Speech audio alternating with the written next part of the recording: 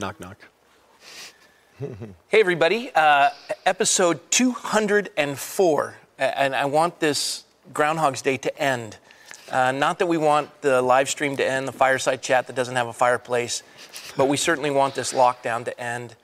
And I can't think of a better guest than, he's a returning guest, and you can see to my left, your right, Seth Gruber. Welcome back. Thank you, brother. So, Seth, as you know, I prefer to coin you as what Charlie Kirk is to the political world, you are to the unborn. You are a magnificent voice for the voiceless, and so touched by the last time you were with us. And so, David, we get the privilege to just sit and listen to you talk. But I wanted to share, because not only have we asked Seth back to share tonight, but this Sunday we're going to have a baptismal, and then the following Sunday, which is the last Sunday before the election, the most critical election, I would say, since 1860 in our nation. And also, this coming Monday is the possible confirmation of a Supreme Court justice. That's right. That could turn the tide of really this, what I consider to be this scourge on our nation of abortion. That's right. And I've been watching so many churches that posted a black tile for Black Lives Matter. Let me correct that, for BLM Inc., because Black Lives Matter, BLM Inc., that doesn't matter. Sure. And here you have BLM Inc., and you have evangelical churches posting that, and BLM Inc. is supported by Planned Parenthood. Planned Parenthood supports BLM Inc.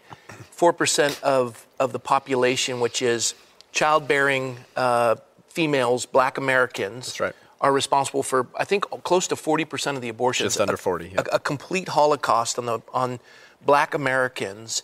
And we're talking about Black Lives Matter, and we're watching, I mean, literally the Black community in America should be in the high 30 percentile, and they're at 13% because it's just unmitigated decimation of the Black community. That's right.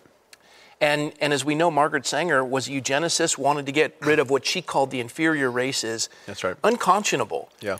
And where are those churches now that stood for BLM Inc., now that we have the chance to have Amy Coney Barrett confirmed as a Supreme Court justice to save an enormous portion of the Black community from annihilation. That's right. Before they ever see the light of day. Yeah. And Can I pop in? Yeah. So anytime. I was just I can ramble forever. So much good things you said there, and I wanted to piggyback off of what you just said regarding this, if I can paraphrase you, spiritual confusion, moral fog that these churches are living in. And you put your thumb right on it. These churches are bandwagoning on topics that are politically expedient to do so, because they're not going to get the type of negative backlash that they would if they were preaching against abortion every Sunday. It's very easy when the whole culture is swimming downstream saying we need to support the organization Black Lives Matter and all of their actions. It's very easy to just go right along with that. But don't say Black Lives Matter. Say BLM Inc. Inc. That's right. The organization, and who is behind, of course, much of the strategic happenings in the country right now. But here is how we can prove the spiritual clarity and moral fog that so many of our brothers and sisters are living in. Can you imagine if the organization Black Lives Matter was protesting all of the same things, claiming all of the same things, acting in all of the same ways, but rather than being rabidly pro-abortion, which they are, and I can prove it in a second, rather than doing that, within their website, they said that they support, sexual health care. And by that, they meant sex trafficking. They support the rights of traffickers to run their businesses in accordance with their best judgment, because they're persons too. Can you imagine if that same organization was condoning, financing, and partnering with organizations and individuals that enslaved 8-year-old boys and girls as sex slaves? What church, what pastor would put up a square or anything that had the marketing of that organization on it? Not a single one. Yeah. Not a single one, except maybe the Church of Satan.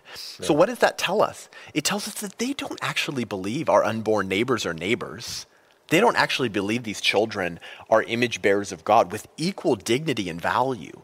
Because if they believed that the preborn child was just as intrinsically valuable as the 8-year-old child who in my thought experiment would be victimized by Black Lives Matter, then they would support the rights of that child and refuse to associate with any organization that endangered those children's lives. Right? This is what Joseph De La Pena, in his book on the history of abortion, coined the abortion distortion. And what he meant by this term was that there's sort of this atrophy happening to our moral reflex on abortion that would never happen if the moral outrage was slavery or sex trafficking. Right. Because they're not, as Hadley Ark says, possessed of a lively sense. As who says? Hadley Arkus, phenomenal legal scholar and natural rights philosopher, and he's the founder of the James Wilson Institute for Natural Rights. Got it. And he says in his book, Natural Rights and the Right to Choose, regarding pro-life Republicans who were paying lip service to the pro-life movement but not acting politically to protect them, he said that these individuals, like our brothers and sisters today, are not possessed of a lively sense that there are real human beings getting killed in these surgeries. Exactly. Because if they were possessed of that sense, they would never associate with an organization who put on their website, we stand for reproductive justice and healthcare. And we know exactly what those euphemisms mean, don't we? Yeah. You must have really enjoyed non-essential David Young up there, David Young Jr. David Harris Jr. David Harris. He brought down the house, didn't he? Oh my gosh. Beautiful. I saw you standing up a lot for him. Beautiful, yeah. But very strong pro-life message. The one thing we're going to offer up tonight is the ability for people to ask questions. So if you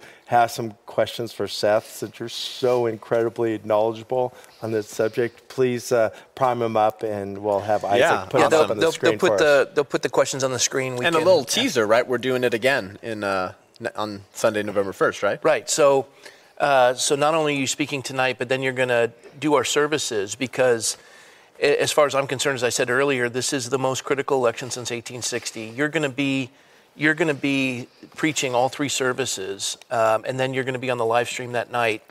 So more Q&A, more. But I'd also add that anyone who wants to join us, I'm going to be doing a 5-day water-only fast up into the election, and then Monday night we're going to be going into a prayer, congregational prayer. I want to invite everyone to attend. I'd love to join you. Yeah, and then having done all, stand. If we can't fast to stop the genocide of baby image bearers, what can we fast for? I mean, you guys have so eloquently, along with Jack and Charlie and others, I think really put your thumb on what this whole cultural moment has revealed about the nature of the church and their leaders and the shepherds, right? And that revealing has been that they are still silent shepherds, right? And not only on abortion, right, but also on the shutdowns of the church.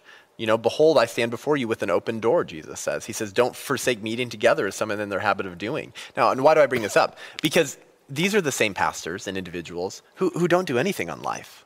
They don't talk about the preborn child. They don't talk about the genocide of God's image bearers in a womb that Christ entered human history in. They're silent on that. So, of course, I would say a majority of them. There are a few. Yeah. If you can't get the right to life right, you're not going to get any other rights right. I mean, the moral stain that slavery was on our country, as evil as that was, it was just indicative of a deeper problem, which was the cowardice of Christians to stand in the gap on behalf of what was the greatest moral scourge in our country at that time. And of course, injustices continued, and it took 100 years before we had a civil rights movement. So I'm not saying things got perfect, but I mean that the scourge that slavery represented on a republic that was founded on the idea of natural rights, while we denied those natural rights to other image bearers of God. And now we're doing it again. And our shepherds are just as silent now as they were then, if not more so. And I think this has to do with, as my friend John Stonestreet from the Colson Center says, with the power of normalization we say that politics is downstream from culture, right? And then that is absolutely true. Sometimes it goes the other way too. You need a political line drawn in the sand to say now the culture has to be forced to change because these actions, be it slavery or killing children, are not acceptable. Even that line drawn in the sand was driven by culture. So that's right, exactly. So it's a two-way street often, right? But the power of normalization, obviously, it's going to come from the culture because the ideas that the people in the culture hold are going to dictate sort of the quality or lack thereof of our politics. But what has the left been doing for nearly 50 years on abortion? A massive propaganda, euphemistic, bigoted campaign to describe one of the most heinous acts you could possibly imagine. Either poisoning your child in the womb with an abortion pill, or if the child is older than 10 weeks, suctioning them into a vacuum, or if the child's more developed than that, you're actually tearing their limbs off in the womb. And they call that reproductive health care, and they call that reproductive justice. So words have meanings. Words have definitions. And this is why the left is always trying to rewrite words, to redefine words. Because reality tends to be self-evident for most people. Most people see reality for the self-evident thing that it is. Yeah. So you've got to steep your movement and your position in euphemisms to normalize the action in question so that the ideological pill will be easier for the culture to swallow. And, Aristotle once said that statecraft is soulcraft. So when a country regulates, or rather delegates issues to the class of legal or illegal, it's actually moving them into the class of acceptable or non-acceptable. Right. And so we have this very silly tendency as Christians and Americans to assume that whatever our laws say are legal, that they're good. And whatever they say is illegal or bad. And that's very dangerous, because now what's the most popular argument you hear for abortion? Well, it's a constitutional right. The court's decided. So therefore it's moral. So, these are the issues we're dealing with. And so swimming upstream of this has become almost impossible for some of our brothers and sisters. And so far from swimming upstream like we are, they're going on a jet boat the other way. Yeah. And when you talk about legal precedent, if we're going to play that game, then they had legal precedent when it came to slavery. That's right. And that's such a strange argument to me. I know. If it's wrong, do you continue to have it wrong just because you have precedent of it being wrong? That's right. Something has to change. That's right. And then I'd also add, too, and I'd shared this when I was in North Carolina with the pastors. I said two things. I said, and you heard me share this at the non-essential, that Jesus saying at Caesarea Philippi, upon this rock I'll build and then everyone says church. And I said, no, Tyndale was burned at the stake for this. He translated it correctly. It was ecclesia, and the Koine Greek for ecclesia is public square. So while we've been busy doing church, which is a building, while we've been busy doing church, which is, an organization, right, the secular progressive left has been occupying the ecclesia, the public square. That's right, yeah. And I said to these pastors, I said, we've gotten to a place where we allow the governing authority in the public square to declare that the church is non-essential, the church being the bride of Christ. Right. And we're supposed to be the defenders of the bride of Christ. And we tolerate a governor saying that Christ's bride is non-essential. Right. And as I told you earlier, that's like saying, if you were to say to me, my wife's non-essential, you'd be picking up your teeth with your broken arm, right? That's unacceptable. Right. And yet we fold like a cheap suit, and all the while we're trying to somehow be relevant in a culture we're not driving. Right. So that we can avoid conflict. Yeah. And we're not contending for those things that are dear to the heart of the Lord. Yeah. Because being comfortable is just so much more easier, Rob. Yeah. It's more fun. And people don't want freedom. They don't. They don't want liberty. Yeah. They want because comfort. they want comfort and they want to be taken care of. Yeah. Just like the slaves in Egypt. The minute that they cried out to God and God sent Moses and contended with Pharaoh, Pharaoh doubles the brick output and reduces the materials. And the first thing that people do is complain. And Moses is like, look, you wanted freedom. Yeah, but we didn't want to have to suffer for it. Yeah, we didn't want to earn it. We want someone else to do it for us. Yeah. And 244 years we've had freedom and liberty because others have, bled and died, suffered, right. bled and died, Right. so that we can have this. And we're willing to surrender it. Yeah. How pompous we are. Well, I want to ask you this, Rob. What do you think? The status, the heart of the matter is? How would you diagnose maybe the heart of the matter in maybe the hearts of so many Christian leaders and pastors today who are folding like a stack of cards? Do you think it has something to do with a fundamental misunderstanding of this republic? Because that's what I seem to seen. Because these same pastors who are saying, but Romans 13, Rob, Yeah. but I don't like abortion, But, they've declared it's legal, federalism, and we're not political. All of these things, to me, seem to say that you have a fundamental misunderstanding of this republic. Because if you understood that it's we the people, and that the governing authority is us, and that truth and that system, which hundreds of thousands bled and died to maintain, has not only provided freedom and wealth domestically, but overseas as well. And it's enabled for the funding of the gospel missions all around the world and for the proclamation of the gospel in a way that's never been before. I think, as you've said very eloquently before, Rob, the most important thing you can do with your life is to give it over to Christ. Right? But the second most important thing you can do is to make sure you can do the first. Right. So what would you say to that? How would you diagnose the problem in our pulpits in America today? Yeah, if preaching the gospel is the most important thing, the second most important thing would be protecting the government that protects the preaching of that gospel. But you have John Piper, who came out basically endorsing Biden. You've got Tim Keller and praying for him because I know he's dealing with cancer. These are men that I believe love the Lord. I believe they love the Word of God. But they have been funded by a Soros entity where they're basically saying, you can still vote Democrat, you can still vote for a pro-choice candidate and still be a Christian. And I can't process this. Yeah. And I look at them and I think they almost abdicate their responsibility in the ecclesia, in the public square, by somehow disconnecting the gospel from driving the culture, and culture drives politics. That's right. And to say that you're not political, you heard my letter that I read, and to say you're not political it's dishonest. That's right. It's disingenuous because you're political in your family, you're political in your church, and you're political in your community. Right. And to say you're not political, when you're silent, you're political. That's right. Well, and politics just comes from the word polis, right? Yeah, well, no. It comes from two words. Poly meaning many, and ticks meaning blood-sucking virus. No, polis, yeah. The law, the main thing. Yeah, so this idea of polis, it's the governance of a city, how you get along. And in an ecclesia, in the Koine Greek, the two things that were always listed above every civic gathering under that moniker of ecclesia was I think it was equality and justice. Right. Those two things were always sought for in the community. Right. So that's where Jesus says, upon this rock, I will build my ecclesia. That testimony. Right. You're the Christ, the Son of the living God. Right. You are the Word. You are the Logos. You are the one that when you speak, it is truth. Yeah. And your kingdom is not of this world. Yeah. You contend with ideas through the spoken word. Yeah. And that must be an enormous portion of the freedom of speech to come where the Bible says, though your sins are scarlet, come let us reason together. Right. I'll wash you as white as snow. And when you contend for truth, people are set free. You'll know the truth will set you free. That's right. But the suppression of truth, and we just went through this in another interview, but the suppression of truth is detrimental to a society of freedom. That's right.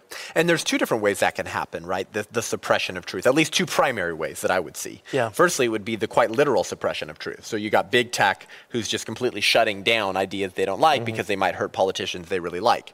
Or you have the government stepping in and saying, no, you don't have the ability to meet together as the church. So you have the literal suppression of truth, but you also have the ideological suppression of truth, or the propaganda suppression of truth, which is what we were talking about earlier, which is just the cultural messages and norms, the power of normalization to call abortion healthcare. And because I actually have a couple friends running my Instagram because I can't be on there too much. But when I do briefly jump on there, I mean, the hundreds of comments I have to go bathe after I do are just unreal, right? and I'm just realizing how lost and confused and mistaken young people in our country are today, and not just young people, not just Gen Z, but millennials as well, on just basic truths, like things we learned in high school biology, that like human life begins at the moment of conception. That's a human being. And while they haven't realized all aspects of their physical development yet, everything that they need to realize that level of development is already present at the moment of conception, right? I always make this joke, right? I'm 29 and I'm not 40. And my wife recently found out that men don't reach their mental peak until their 40s. And she was really, really encouraged by that, right? So there's aspects of my development I haven't realized yet. Yeah. So I'm on a different tick mark on the continuum of human development. But I have everything I need at 29 to realize a 40-year-old's level of development. The same thing is true of the unborn child. They're just at an earlier mark on that continuum. Yeah. But when did the continuum begin? The moment of conception. So basic biological truths that we learned in high school biology. And one of the number one responses I get from young people who are just, blasting me online is essentially saying, well, no, it's actually not a human being. It's cellularly human, kind of like your skin cells. And it's like, where did you get this idea from? It's one of the most popular myths in the culture right now on abortion because the left looks really dumb if they say it's not a human at all because the science is so overwhelming. So then they take this really weird position where they say, it's cellularly human, like it has human DNA in it, kind of like your skin cells. When I scratch off my somatic cells off my palm, and I'm hurdling thousands of skin cells on your leather couch here, I'm sorry about that, they have my DNA in them. But nobody thinks that I just committed mass homicide. Why is that? Because we understand the difference, the philosophical concept of parts and wholes. I'm the whole human being. These are parts of me.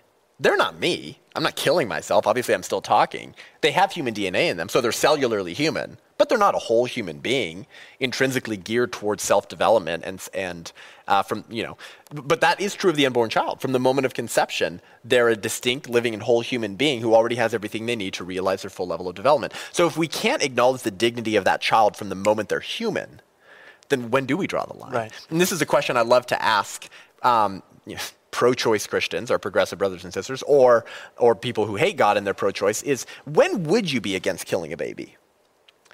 Where do you draw the line? And so I say, well, you know about partial birth abortions, right? That procedure that Ruth Bader Ginsburg tried to protect 3 different times in 3 different legal cases. You know, where you pull a child out by their legs through a forced delivery in the 2nd or 3rd trimester, and while the head is still in the vaginal canal, you stick scissors into the back of the neck and you suck the brains out. Was half the child a person? Because the buttocks and the legs were out of the womb, but the head was still in it. So that's why it was okay, right? Because the head was a non-person, but the legs were persons. What? So when you press people on when is it wrong to kill an unborn child, they can't give you an answer. And I think this reveals a much sinister truth, brothers, is that they know fully well that these are persons with dignity and value. Yeah. But they believe that the sacrifice of these children are an acceptable sacrifice on the altar of their sexual freedom. I want to have sex without responsibilities, and if I get pregnant, oops, I'm just going to get rid of the mistake. Because, and by the way, pro-choice Democrats have revealed their hands on this matter over and over and over and over again. The Born Alive Abortion Survivors Protection Act. Okay, let's unpack this for a second. And I want to unpack this for everyone listening because I think that this will help you understand the philosophy of the enemy, the position of our enemies. Okay, and now, there's spiritual battle in the principalities. When we say enemy, we're talking about ideology. Yeah. People are not the enemy; they're the opportunity. That's but right. the ideology. Now they are the enemy of the unborn, but Satan is using them, and they are pawns, and they need to be saved. But you know what I mean. So the Born Alive Abortion Survivors Protection Act, okay, 2019. Ben Sass from Nebraska. He's a co-sponsor of the bill, or sponsor of the bill, right? He proposed this bill right after Ralph Northam, governor of Virginia, went on a radio show. Unbelievable.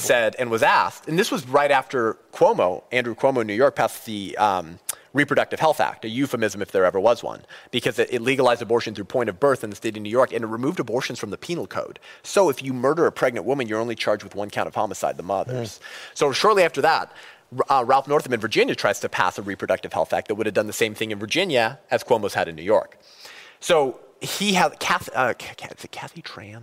Something Tran, Representative Tran from Virginia, was the sponsoring this bill. And she gets asked by this judge, what would your bill do? When would it legalize abortion? And she won't answer the question. This was this viral clip back in 2019. Yeah. And he said, he goes, the head is in the birth canal. Or no, he goes, the mom is in labor. Can the woman get an abortion at this point in your bill, according to your bill? And you can see Kathy Tran go, yes. Like she's disturbed by her own answer because she understands that what she's advocating is absolutely disgusting and heinous. So then Ralph Northam goes on a radio show and he's asked, what would happen if a baby survived a botched abortion or was born alive in the 3rd trimester? This is and crazy. He goes, I'll tell you what would happen. Ready? I'm quoting verbatim. We would deliver the baby. We would make the baby comfortable. We would resuscitate the baby if that's what the mother wanted. Yeah. If that's what the mother, so you're going to turn to the mother and ask her about an infant on the table already outside of the womb, what she wants to do with that baby? Yeah, pitch it out the hospital window, throw it in the trash, or take it home and love it as the child that you're supposed to. Unreal. So Ben Sasse is scandalized by this, right? So he proposes the Born Alive Abortion Survivors Protection Act. Now, pause. This was already attempted under the Clinton administration. Clinton vetoed it was called the Born Alive Abortion Infant Protection Act. Right. Later, it was passed federally under Bush, right? But the problem with the bill then is that it didn't prescribe penalties for abortionists or abortion staff workers who didn't report the fact that a baby was born alive during a botched abortion, or killed the child directly, or just simply stepped away and said, I'm not going to kill the child. Of course, that is killing, to fail to care for an infant. Right. So the bill under Bush didn't prescribe what type of penalties, like what's going to happen to you if you don't adequately care for that child. So Ben Sasse says, yeah, we need to have consequences, because you got a governor of a state over here saying, maybe we'll just let mothers decide what to do with their infants. Unreal, right? So how many Democrats in the Senate voted in support of an anti-infanticide bill that did not regulate abortion whatsoever? 3. And they all came from more purple districts. Okay, so they probably only did it because they wanted to get reelected. Right. So they're probably pro-choice. They were just like, if I don't vote for an anti-infanticide bill, I ain't getting reelected. Yeah. Unreal. So when I say things like the Democratic Party is the party of abortion and infanticide, I'm not overstating my case. I mean, you literally refuse to protect infants who survive botched abortions. And all the bill did, gentlemen, was it said if a baby survives a botched abortion and is born, you have to report that happened. Secondly, you have to immediately transfer the baby to a hospital and give them the same level of medical attention and care as any other baby would receive under normal circumstances, born at the same gestational age. Why would you have to do that? Oh, because it turns out abortion clinics are not equipped to care for infants. They're designed to kill them. And thirdly, if you don't report it, there's going to be serious legal consequences. That's all the bill said. So it didn't regulate the killing of children in the womb whatsoever, just the killing of children outside the womb. So why do I take this big aside? What does the response of the Democratic Party say about their position and worldview? The fact that they're not willing to condemn infanticide. What does that tell us about their position?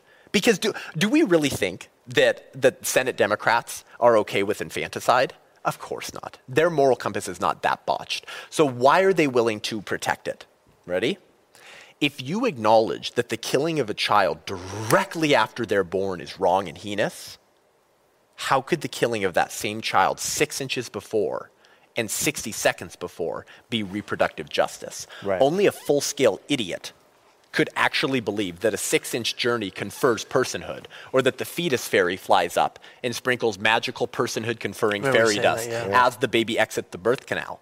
So they're willing, ready, to sacrifice infants on the altar of abortion access. Because they understand that in condemning infanticide, you're planting moral premises in the law. Mm-hmm. That moral premise being that children who survive an abortion and have just left the birth canal, are full persons who deserve legal protection. Well, if you plant that moral premise in the law, it's going to start growing. Right. And there's going to be a good fruit of that premise planted in the law.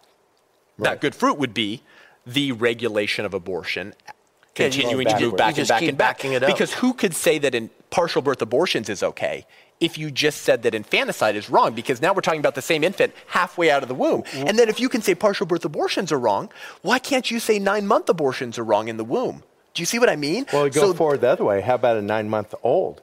Yeah, exactly. I wonder if you're going to go that way, where do you go the other way? Yeah, Peter Singer goes, no, fully, up to 2 years up to 1 year old or whatever. Yeah. So this is my point, is that I need you to understand the philosophy of the enemy. Right. They believe that these children are children. They believe they're humans.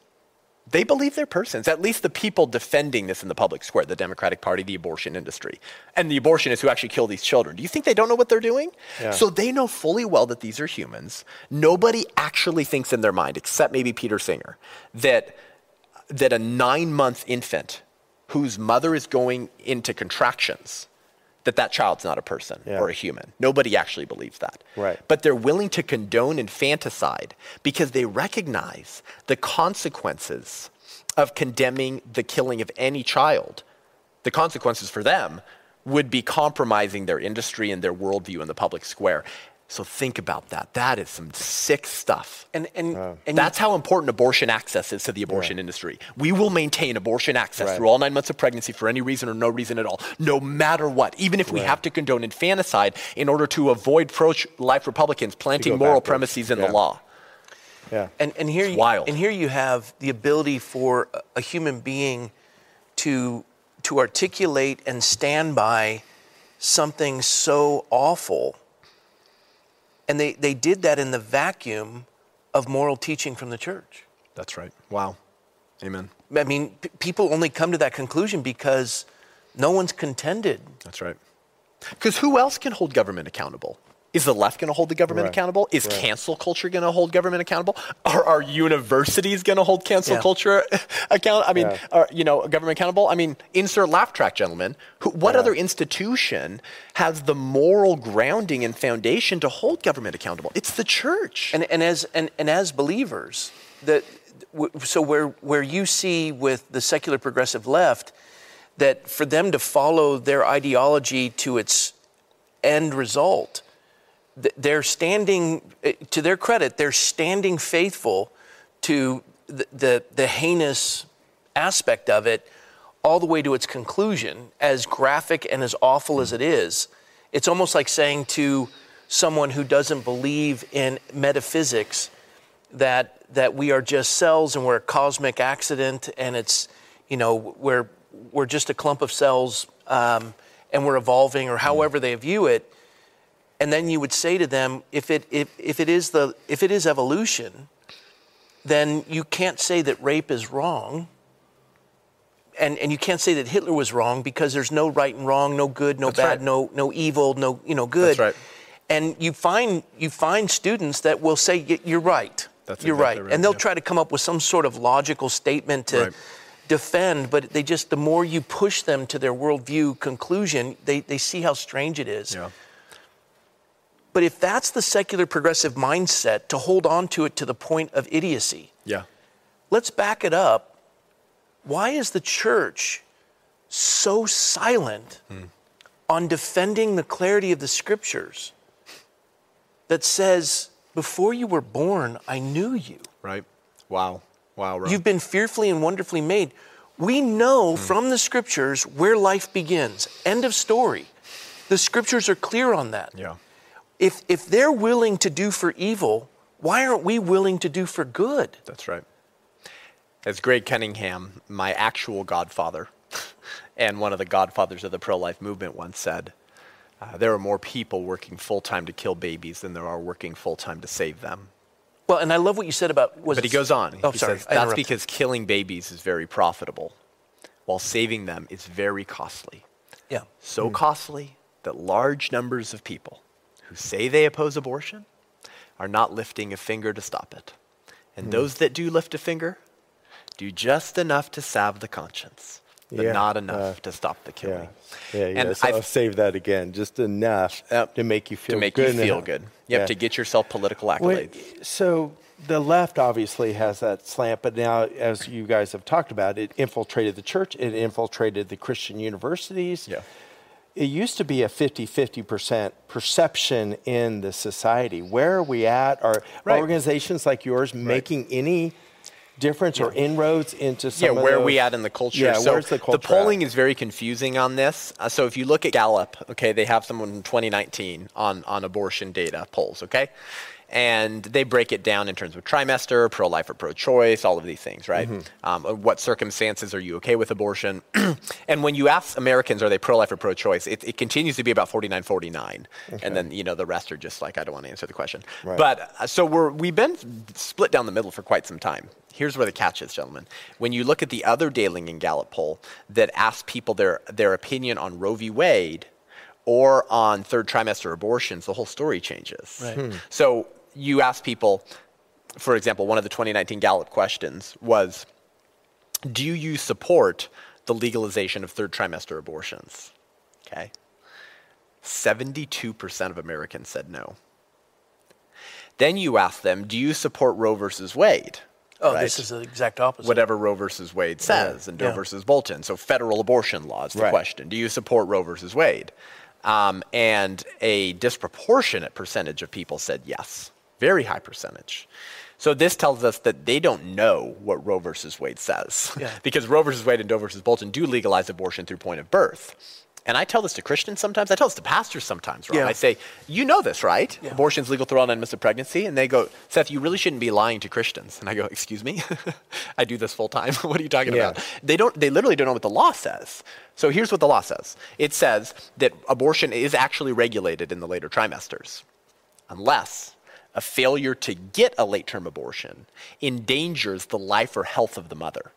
And they can Life say health, or health. Health is Life or health, exactly. Really- So how did the courts define health? Oh, mental in Doe anguish. versus Bolton, the companion case to Roe, also decided in 1973, and I quote, mental health relates to all things familial health, emotional health, financial health, and issues pertaining to the woman's age. So they define health so broadly you can drive a Mack truck through it. So who is the person deciding whether the woman's definition of health for herself is acceptable for a third trimester abortion? The abortionist, the financially incentivized individual who, of course, is going to accept the woman's definition of health to get a third trimester abortion. So yes, pro-life laws in states are saving babies. We have data that has shown that. But if a woman wants to push it in the third trimester, she just needs an abortionist to accept her definition of health to get a third trimester abortion. But I think going back to what Rob said, I think is just so powerful. I mean, the church, the same churches who will preach on Psalm 139, right? And it might be the only time they reference the word abortion from their pulpit, right? Because you know the pastors who say, we never do topical sermons, we never have guests in, we just preach through the Bible. And if it comes up and it aligns with cultural issues, I'll talk about the cultural issues, but I'll never address it otherwise.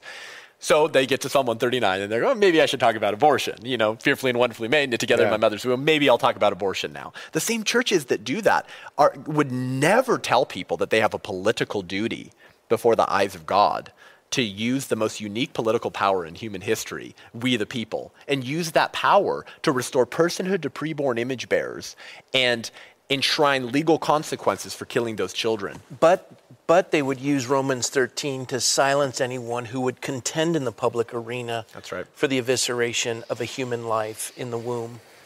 And they would cite that, which was Romans 13 is the number one verse that was cited by Hitler and the church. And the professing church with Bonhoeffer and Niemöller contended with that. So Martin Niemöller, man, what an incredible man, both of those men. Niemöller ended up becoming a little bit liberal, but you know what? He kind of had the right to do that. The man suffered in a German, not concentration camp, but still he was incarcerated and he faced abuse. Let's talk about those two men really quick. Let's do it. So these are men who, led by Bonhoeffer, of course, who became so scandalized by what? By the apathy and complicity of German churches in the genocide of image bearers. Yeah, human beings. Any parallels here? Yeah. And they were so scandalized by their apathy and complicity that they started a church called what?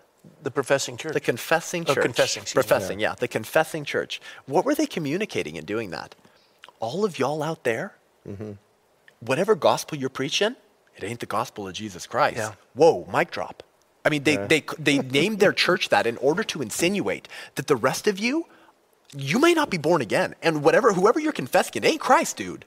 You know, as Martin Luther once said, if I proclaim every portion of the truth of God and exposit every portion of the truth of God, except precisely that point at which the world and the devil are at that moment attacking, that's a good word. I am not confessing Christ, however boldly I may be confessing Christianity. He says that where the battle rages, there the loyalty of the soldier is proven. And to be steady on all the battlefield besides is mere flight and disgrace if he flinches at that one point. I mean, this is coming from Martin Luther. That dog will hunt right there. Yeah. And that is essentially what Niemöller and Bonhoeffer were communicating. Yeah. They're saying that you're flinching at the one point at which Satan, his minions, and the world are putting all of their forces in attacking. Image bearers of God, our Jewish brothers and sisters, who they were rounding up through state-sanctioned slaughter. Never forget, the Holocaust was legal. And so is abortion now. And it's also the slaughter of image bearers, but on a level unlike the Holocaust. 6 million Jews, correct? And about 13 million total human beings killed in the Holocaust because of the Nazis. And then we kill a million babies then you had a the year. 50 million that died in a war just trying to stop that machinery. That's right. Yeah. So I've been telling people a lot recently. I was talking to Joe Pettick about this the other day, and just talked to him today. And James Cadiz, because they both. I was preaching at Calvary Chapel Signal Hill. Cadizinator. Yeah, I saw you text them that. Yeah. So I was there last week, and then I was at Calvary Chapel the Harbor recently, and we were talking about this, and I said, you know what? It's time for the church to put a spiritual and political line in the sand. And that, what I mean by that is it's time for us to say, to not be political is to be political. As Bonhoeffer actually said, that silence in the face of evil is itself evil. Not to speak is to speak, not to act is to act. God will not hold us guiltless. And it's high time that the church, particularly in America, led by phenomenal leaders like yourself right now, like Jack, like others, it's time for us to put that spiritual and political line in the sand and say, Christians, brothers and sisters in America, you need to pick your side. If you're on this side with us, you're for protecting preborn image bearers created in the image of a prenatal Christ who entered human history in a womb. Yeah. If you're on the other side, then you are on the side of genocide. Mm-hmm. And going back to what you just said, Rob, about the complicity of the church, we can be complicit through silence, right? We can be complicit through the sin of omission or commission, directly aiding and abetting evil, or simply doing nothing when we had a responsibility to do so. But I think there's even another level of the complicity of the church on the abortion of the lambs. And it goes back to what you were just saying a few minutes ago. Had the church been faithfully preaching the full counsel of God in the ecclesia, in the public squares, the moral compass of the culture, where would we be today in our culture, which dictates our politics? Let me tell you something, it would look a whole lot healthier. Yep. It would look a whole lot healthier. Yeah. Right. And there would be more black lives. That's right. So I think it's time for us to put that line in the sand. And I'm tired of being told, Seth, you need to talk nicer. You're not, or sometimes people say, Seth, I'm actually for you. I'm pro-life. I love you, brother. I just want your message to reach more people. So because of that, you need to tone down the language, man. And of course, I never curse, but what they mean is like, don't speak so matter-of-factly. Don't speak so frankly. And I'm saying, I want you to I'm saying, no, we actually need this line in the sand. You need to pick your side. I was fascinated by a comment I think Charlie made, and I can't remember where he did it because I've been with him on a couple of occasions, but he commented that where we're seeing a divide in the church currently with, say, those who are open and those who refuse to open, and then there's the middle ground of folks just trying to figure out what we're supposed to do, but we're talking those who stand in opposition, Andy Stanley and others like that are actually speaking publicly that churches like ours are in the wrong and we're disobedient to God. And you're seeing this clear divide between the two positions. Charlie's comment was, if the fascist, socialist, secular progressive change the constitutional republic, pack the Supreme Court, nation state of California, whatever you look at, where you have an oligarchy established, these churches will be coming after you. They're going to mark you because we have favor with the state. And that's exactly what happened to Niemöller and Bonhoeffer. All these churches still got their buildings and their pensions, and they sided with Hitler. Yep. And it was Bonhoeffer and Niemöller who died. But I have to tell you, I don't know a single name of any of those German pastors that stood with Hitler. They are in the ash heap of history, and they've been dispersed into oblivion. Yep. And yet the name Bonhoeffer is that one name that rings true. Right? Reverend, a few figures from that time, right? Very few. Oscar Schindler, the sweet old lady who was packing children into this big cart. No, she was Polish. And she the was actress who played Superwoman is playing Gal Gadot. Is playing that woman in a film about her. Fascinating lady. She got him out of the Warsaw Ghetto. I can't either. She was up for the. She was up for the Nobel Peace Prize with Al Gore, and Al Gore ended up winning. It's like, that's are right. you kidding I remember that. Scandalous. Yeah. I want to read you guys something that I read from Bonhoeffer the other day, and then we can get to some questions maybe. And by the way, the quote with Bonhoeffer, I was talking to Eric Metaxas. though what you read was attributed to him, we can't find. Yeah, I know that. Yeah. But he said that same thing in different ways, multiple things. But I think it's a faithful representation. It is a faithful representation. Here's something Bonhoeffer wrote in jail. Yeah. Shortly before he was executed. Okay. And I can't think of a more perfect few sentences to communicate to our brothers and sisters today on the issue of abortion. He says, "We have been the silent witnesses of evil deeds. We have been drenched by many storms. We have learnt the arts of equivocation and pretense. Experience has made us suspicious of others and kept us from being truthful and open. Intolerable conflicts have worn us down and even made us cynical. Are we still of any use? We shall not need geniuses or cynics or misanthropes or clever tacticians, but rather plain, honest, straightforward men.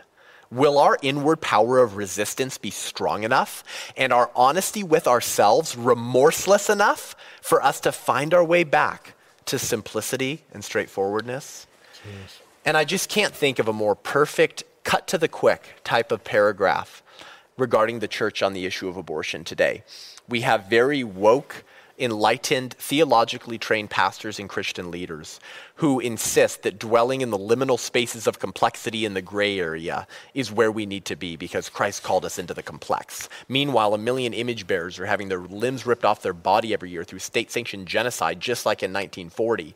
And you're pretending to just be clever and concerned with loving your neighbor. Yeah. And we just need simple, honest, straightforward men who see the reality of the situation and act, who stand in the public square, who speak life, and who reassert our moral authority as the only institution in the culture that can hold government to account.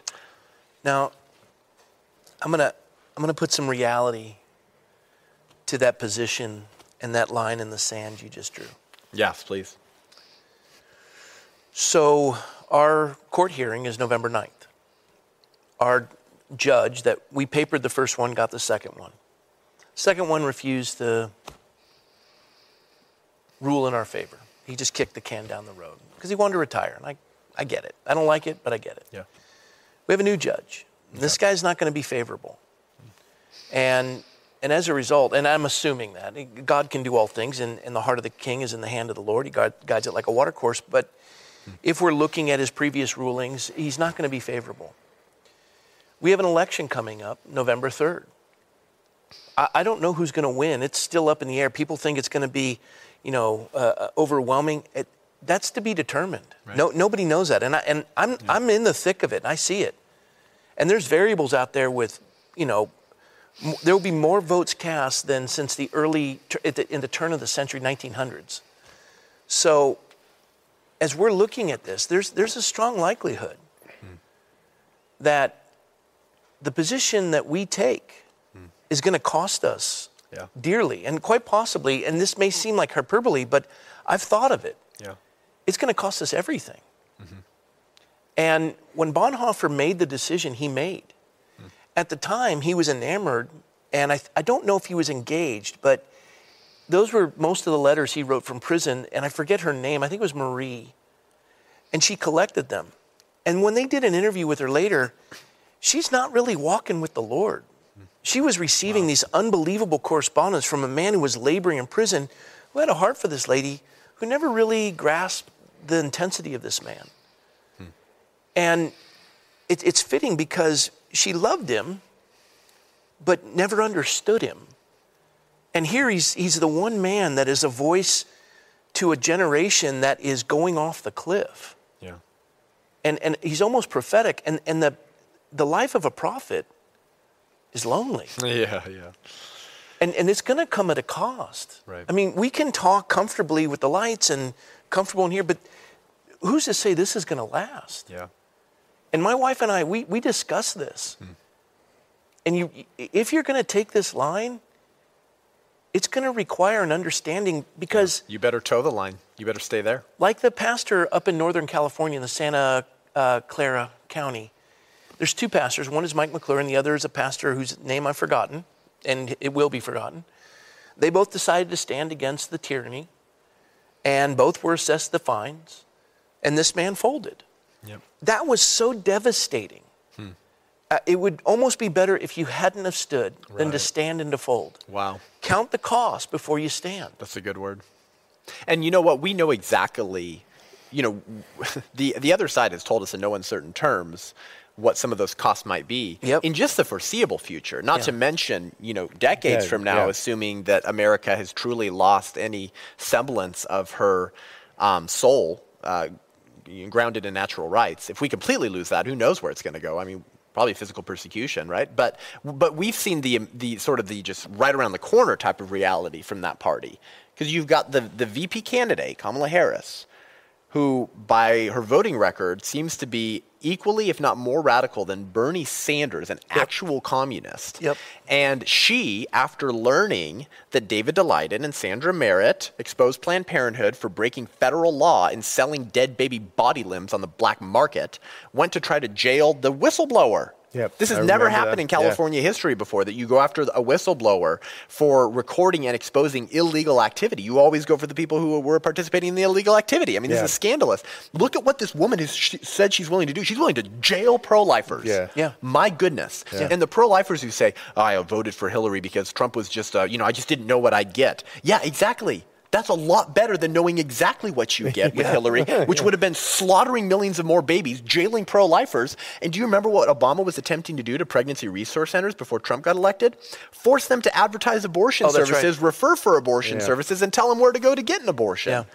Unbelievable. So, I mean, they've already shown us what they're willing to do in just right around the corner. Who knows if we actually lose our federalist soul, where this will go. And we were one click. And this was taken out of the non-essential program, but it was one of the best lines Charlie had. And I knew that they thought it would be difficult to market it. But Charlie said, in no uncertain terms, and I'm going to do my best to recount it, but he basically said, look, and he said this when I was with him in Texas, which, this is... Right. Yeah.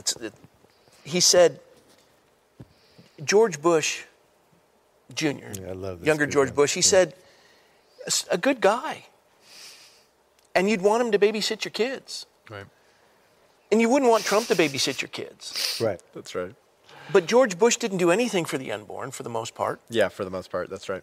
He was a squish when it came to protecting the unborn. He's the one who gave us John Roberts. He really just... It was just the Born Alive Infant Protection Act, really. And he didn't participate in the March for Life. No president has. Right. And then you got a guy that you say, he's caustic, 3 times married, twice divorced. He's Twitter, blah, blah, blah. And, the virtue signaling from the pulpits of America. But here's a man who has stood. I've never heard more of a defense for the unborn in a major presidential debate in the history, modern history, let alone my lifetime, with Hillary. And he did what he said he was going to do. Right. And Charlie said, okay, so you got a guy you'd have babysit your kids. And this guy may not be the one to have babysit your kids, but I don't want him to be a nice guy. That's right. Because he's the defender. He's the bodyguard of Western civilization. Yeah. I want someone who's a brawler. Yeah, that's right. Yeah. And all of a sudden they take that down. Yeah. That's right. And then the part is, we're talking about non-essential. And they did a great job. I don't want to dismiss it. But we're contending for the fact that we need to be in the public square, the ecclesia. Right. And you're afraid it's too political, so you take it out. Yeah. And I get it. Because you want to reach an audience. Yeah. But you've got to choose those hills you want to die on. On that point, Rob, about this idea of the perceived personal character of one individual, right? Yep. And the obvious character flaws of another. I want to give you this short thought experiment. This comes from my mentor, Scott Klusendorf. And this is the analogy he paints and poses to the Christian pro-lifer who pays lip service to the pro-life movement but says they're voting for Biden. Here's what he says. You are walking down the street and you walk by a daycare center that is on fire. There are 2 men who also have just strolled up to the location. One is loud and brash and well known for speaking his mind in ways that are not always kind and frequently obnoxious. He wants to run in with you to help rescue as many children as can be saved. The other is more pleasant to people in a superficial way, more likable, and he never tweets mean things. He refuses to help save the children and has a can of gasoline he intends to throw into the building. Who is the better man? Who deserves some level of respect and deserves your vote? And that really is a legitimate comparison. Yeah. And Joe Biden and Kamala Harris are standing with hundreds of gallons of gasoline they're about to pour on the abortion industry that will slaughter more children than we've ever seen before as that industry begins to push the abortion pill, which is going to kill way more children. Gasoline is an accelerant. That's right. That's the point. Exactly, yep. And you have someone who tweets mean things, but is the most pro-life president in American history. Listen, if you as a Christian cannot vote against the slaughter and state-sanctioned killing of image bearers of God in a womb that you used to be in, and that Christ entered human history in, I don't trust you on anything else. Yeah. And I guarantee you the same pastors folding and closing their churches right now, yep. I can bet you, I would bet you a lot of money, even though I'm a pro-life speaker and have basically none, I would bet you that the vast majority of those pastors have either never preached a message on abortion, or if they have, it was just milk. Yeah. Because if you don't get the right to life right, you're going to fall in everything And that's else. why our founder said life, liberty, and the pursuit of happiness, because liberty and happiness are scarce little value if you don't have life. That's right. We have a question, because we're coming to the top of the hour. We picked this one, and this is a great one, because I saw this video, and I was moved by it. It says, Father well, let me read it. Altman. Let me read it first, and then you add to yes. it. They say, have you seen the latest condemnation that some brave Catholic priests have been openly stating in their sermons? You can't be a Catholic and a Democrat because of their evil stand for abortions. And they add the word condemnation. I think of it more as, well, yeah, that is. So I believe this was Father James Altman. Yeah. I'm not a Catholic, but I have lots of Catholic friends because I'm in the pro-life movement, and Catholics have been more faithful on this than Protestants. And I watched his very fiery, most peaceful but mostly fiery, or fiery but mostly peaceful, sermon jam that they put together. And yeah, this is what he says. He says you can't be a Catholic and a Democrat. And a lot of people get really upset with that kind of language, right? I mean, Yep. people get really upset with that kind of language, and Protestants say that. If I were to ever say you can't be a Christian and pro-choice. Well, John Piper would be upset with you. Yeah, I know. So would Andy Stanley. Yeah. No, and I temper my statements. You know, I have a podcast episode called "Can Christians Be Pro-Choice?" and refuting the theological case for abortion. And I say yes, just like you can sleep around and be saved, but then you need to repent and be transformed by the renewing of your mind, and there needs to be good fruit coming off of your branches, or otherwise we're going to question the soil that you're growing in. Yeah, and there's a sort of a biblical mandate for that. And I'm not going to be the one to condemn someone to hell. That's not my role. That's You know, right. God knows the heart. But the Exactly. reality is you'll know them by their fruit. So if you're saying out of one side of your mouth, doing another, that, well, it's muddy. I don't know. And let's just simplify this. Let's just make this very simple. Here's my simple answer. I can't condemn you to hell, and I can't bless you to heaven. That's right. I don't know. Yeah, it's great. For whoever asked this, so we can get to the next one, let me just give you my most simple answer. Who would have a problem with a Catholic priest saying you can't be a Catholic and a Democrat if you, with all of your perfected moral compass now, were in the 1850s and Catholic priests were saying you can't be a Catholic and a Democrat? Guess what? No one would have a problem with that. Yeah. No one, because they would understand that's true. We're Catholics. We believe that human beings are created in the image of God.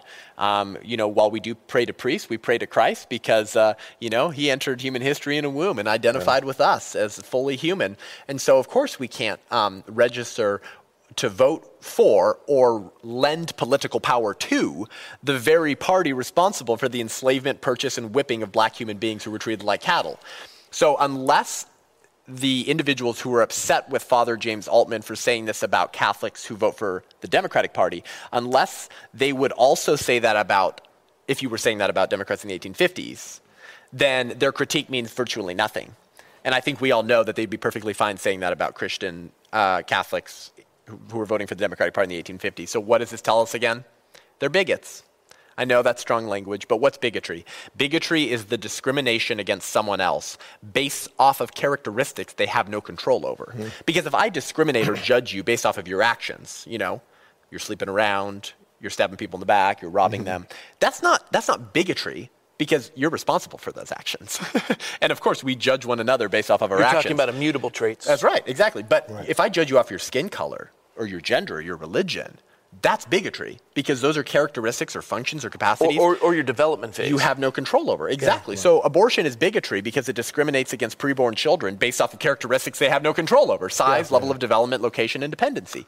And so what is the selective application of this critique mean to whoever asked this?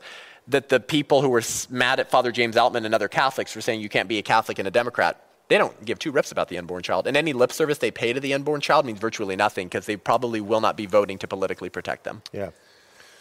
I've watched a lot of your videos. I just did YouTube searches. Oh, brother, you're nice. Can you tell me, can you tell our audience where they could find, where's the best place to go? Because I just did searches. And there was one you just did recently. It was great. Yeah. After Non-Essential, it was awesome. But where do they go to find out more about what you're doing? And also, can you tell us how we go about supporting it? Yeah, absolutely. So you guys, if you want to support my ministry, you can text babies to 47 3 times, 47, 47, 47. You can text babies, all about the babies. So that's how you can support me. But to get more of this, because I'm actually in the process of God sort of taking me into a new season where I'm starting to get the ability to sort of replicate myself, meaning more types of content, training, all free, a series of pro-life videos we're about to begin that are going to be kind of PragerU-ish, 4 minutes, very punchy, very viral friendly, and geared towards people who disagree with us. I know where you my can produce pro-life those. podcast. I know where you can produce those. Yeah, there you go. Yeah. My pro-life podcast is called Unaborted with Seth Gruber because we're all unaborted, right? So that's the irony of being pro-choice. You sanction the slaughter of children in a womb you once came from. So we're all unaborted. But that podcast is kind of for people who already agree with me because very unlikely someone's going to listen to that who disagrees with me. Right. So we got a pro-life video series we're about to start rolling out that will be professionally produced by a buddy who's giving me a ripping deal. And those are going to be geared towards viral-friendly stuff on Facebook and YouTube to change people's minds who disagree with us or who are on the fence. The podcast, once a week, I've been doing 2 a week leading up to the election to just try to do more for people. That's where you can subscribe and listen to participate in pro-life discipleship, if you will. And you're going to be running around like little pro-life ninjas, I'll tell you. I mean, I just pour all of the fire hose content I have into just the repetitive, again and again and again, discipling people on how to be ambassadors for the unborn.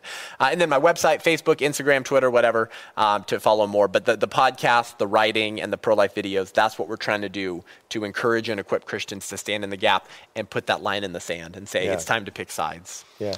I was looking at the comments, and everybody, mainly every time you said a statement, people said amen, hallelujah, stuff like that. So as a reminder, on November 1st, we'll do another one where people will be able to ask We're doing the a live. question. We're doing a live audience. Yeah, That'll be so fun, that will be a good opportunity. Well, for this people is to live take right it. now, too. Yeah. That's true, yeah. I meant a live audience. Yeah, We'll have a live audience. Well, we kind of got a few folks in there. Hello. let me just say this is where I know we're long on time.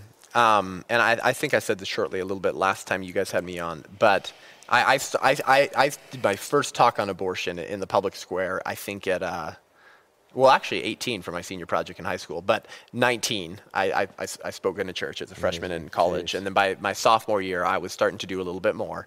So I would have been 19, 20, and I'm 29 now.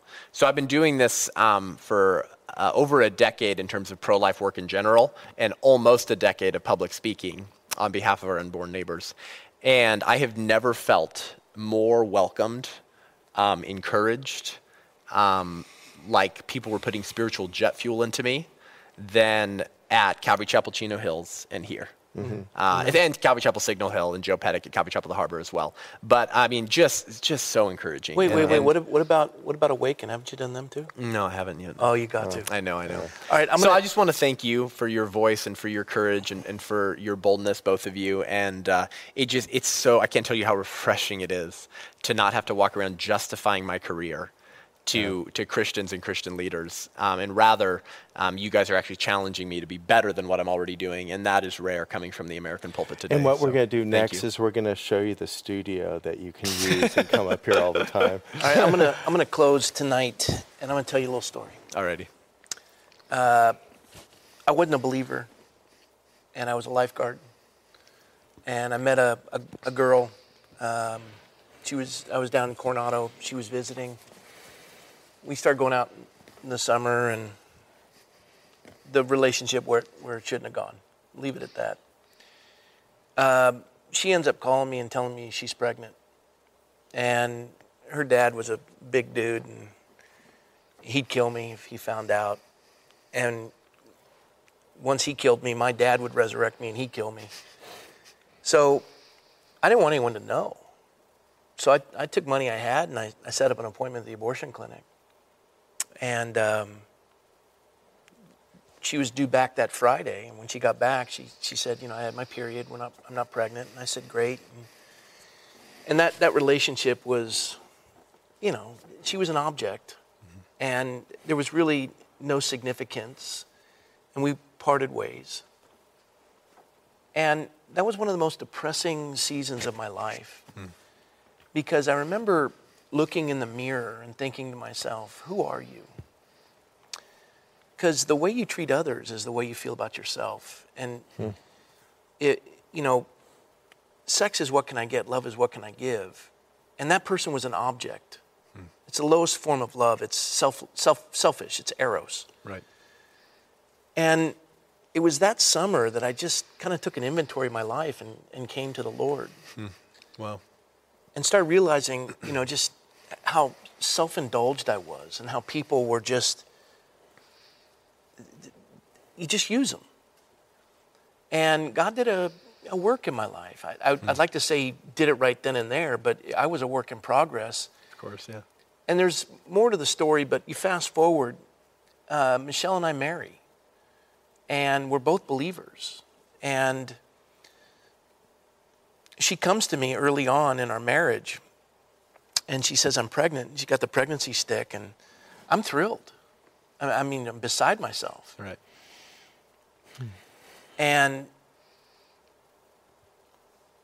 we went to the doctor for the trimester checkup, and they're working the ultrasound device, Dr. Teresa Avance, really sweet lady, at Seventh-day Adventist. And we had a name picked out for a boy, name picked out for a girl. And I said, come on, doc, boy or girl? She looks over at me, and her eyes are welling up with tears. She looks down at Michelle, and gravity takes the tears, and they go rolling down her face. She says, Michelle, Rob, I'm sorry, but your baby's died. And Michelle grabbed my hand so tight, and what was supposed to be an exciting moment was just tragic. Right. So they took Michelle in for a DNC, a dilate and curettage. Same procedure as an abortion, but in this case, our baby was already dead. Right. And during this routine procedure that any, I think, 15-year-old in California can receive without parental permission, Yep. my wife begins to hemorrhage. And they rush her out of the room, and I could, Dr. Avance was wearing a mask and the attendants as well, but I could tell by the terror in her eyes or the concern. And I saw my wife, and as a minister, I've seen many a corpse. Michelle's face was so ashen gray, you couldn't tell where her face ended and her lips began. And they're rushing her to ICU. Wow. And it was critical. And they finally stabilized her. She was still unconscious, and they allowed me to go in and see her.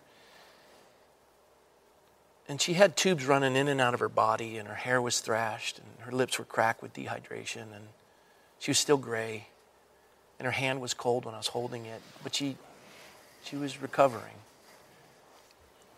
And I remember thinking to myself, I don't think I've ever loved anybody as much as I love her. And she wouldn't have made it on the cover of any magazine.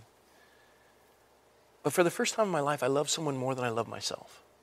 And at that moment, God spoke to my heart and said, what's the difference, Rob? And I'm like, what do you mean, Lord?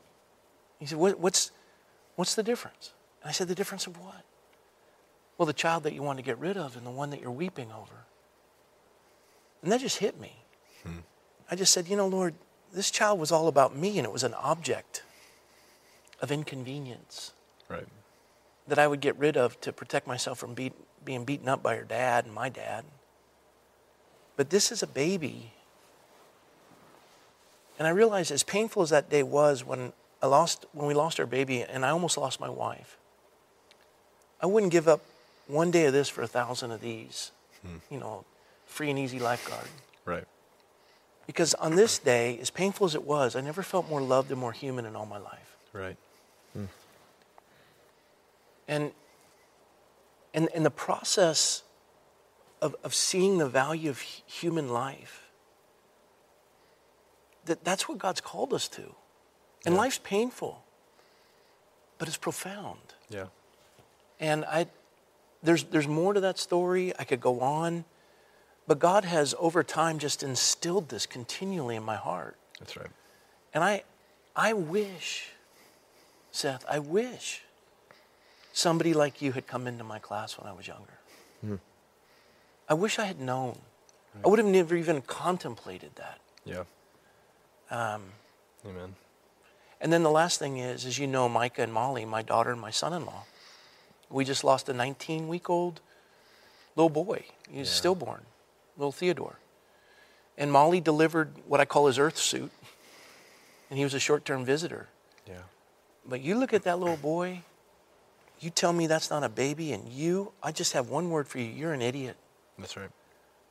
And the profound nature of delivering that baby, every nurse, doctor, everyone called baby. Yeah. Because it was wanted. It was wanted.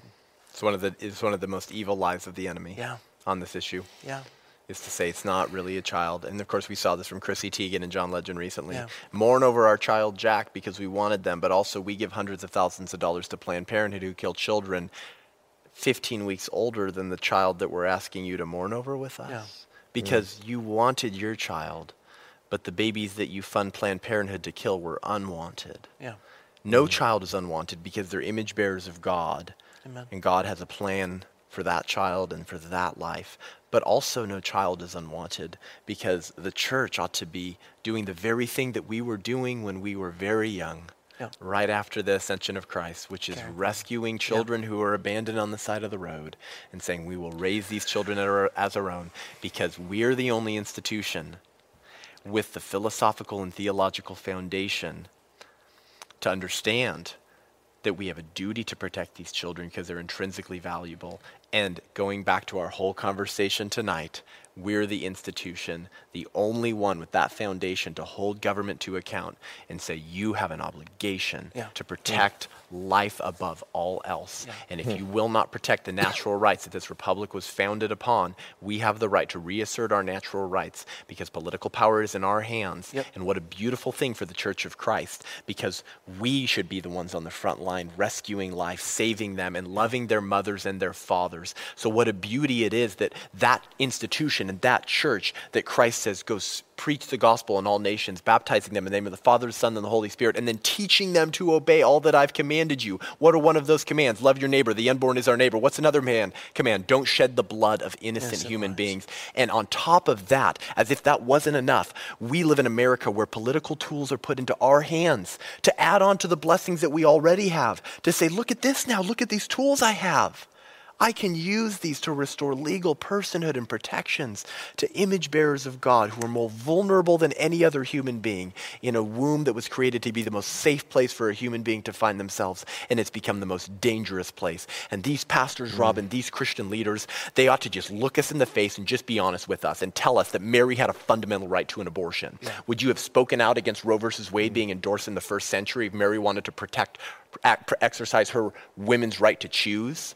Of course not. So if these children are created in the image of God and God entered human history in a womb, then it means that they're also created in the image of the prenatal Christ. And if you turned a blind eye to that, then politically, you're no different than the Levite and the priest who walked by on the other side of the road and looked at a bleeding victim and went, Amen. All right. Well, we're gonna pray right now because this is a critical juncture in the history of our nation. And it's coming to loggerheads, and I just pray the church 10 days awakens. out? 10 days out. So let's take this to the Lord. Join with us as we pray tonight, everybody. Lord, thank you for Seth, his voice for the voiceless, his defense of the defenseless. And God, dear to your heart, these children that have been created in your image. And Lord, the law, as your word says, is a guardian to keep us safe and to point us to Christ until faith comes. And Lord, we don't even keep safe those that need the most protection. And yet we declare ourselves faithful, but we allow the evisceration and obliteration of the least of these, the youngest. And God, forgive us. Have mercy on us, please, Lord. Yeah. We know we deserve judgment, but we ask for your mercy.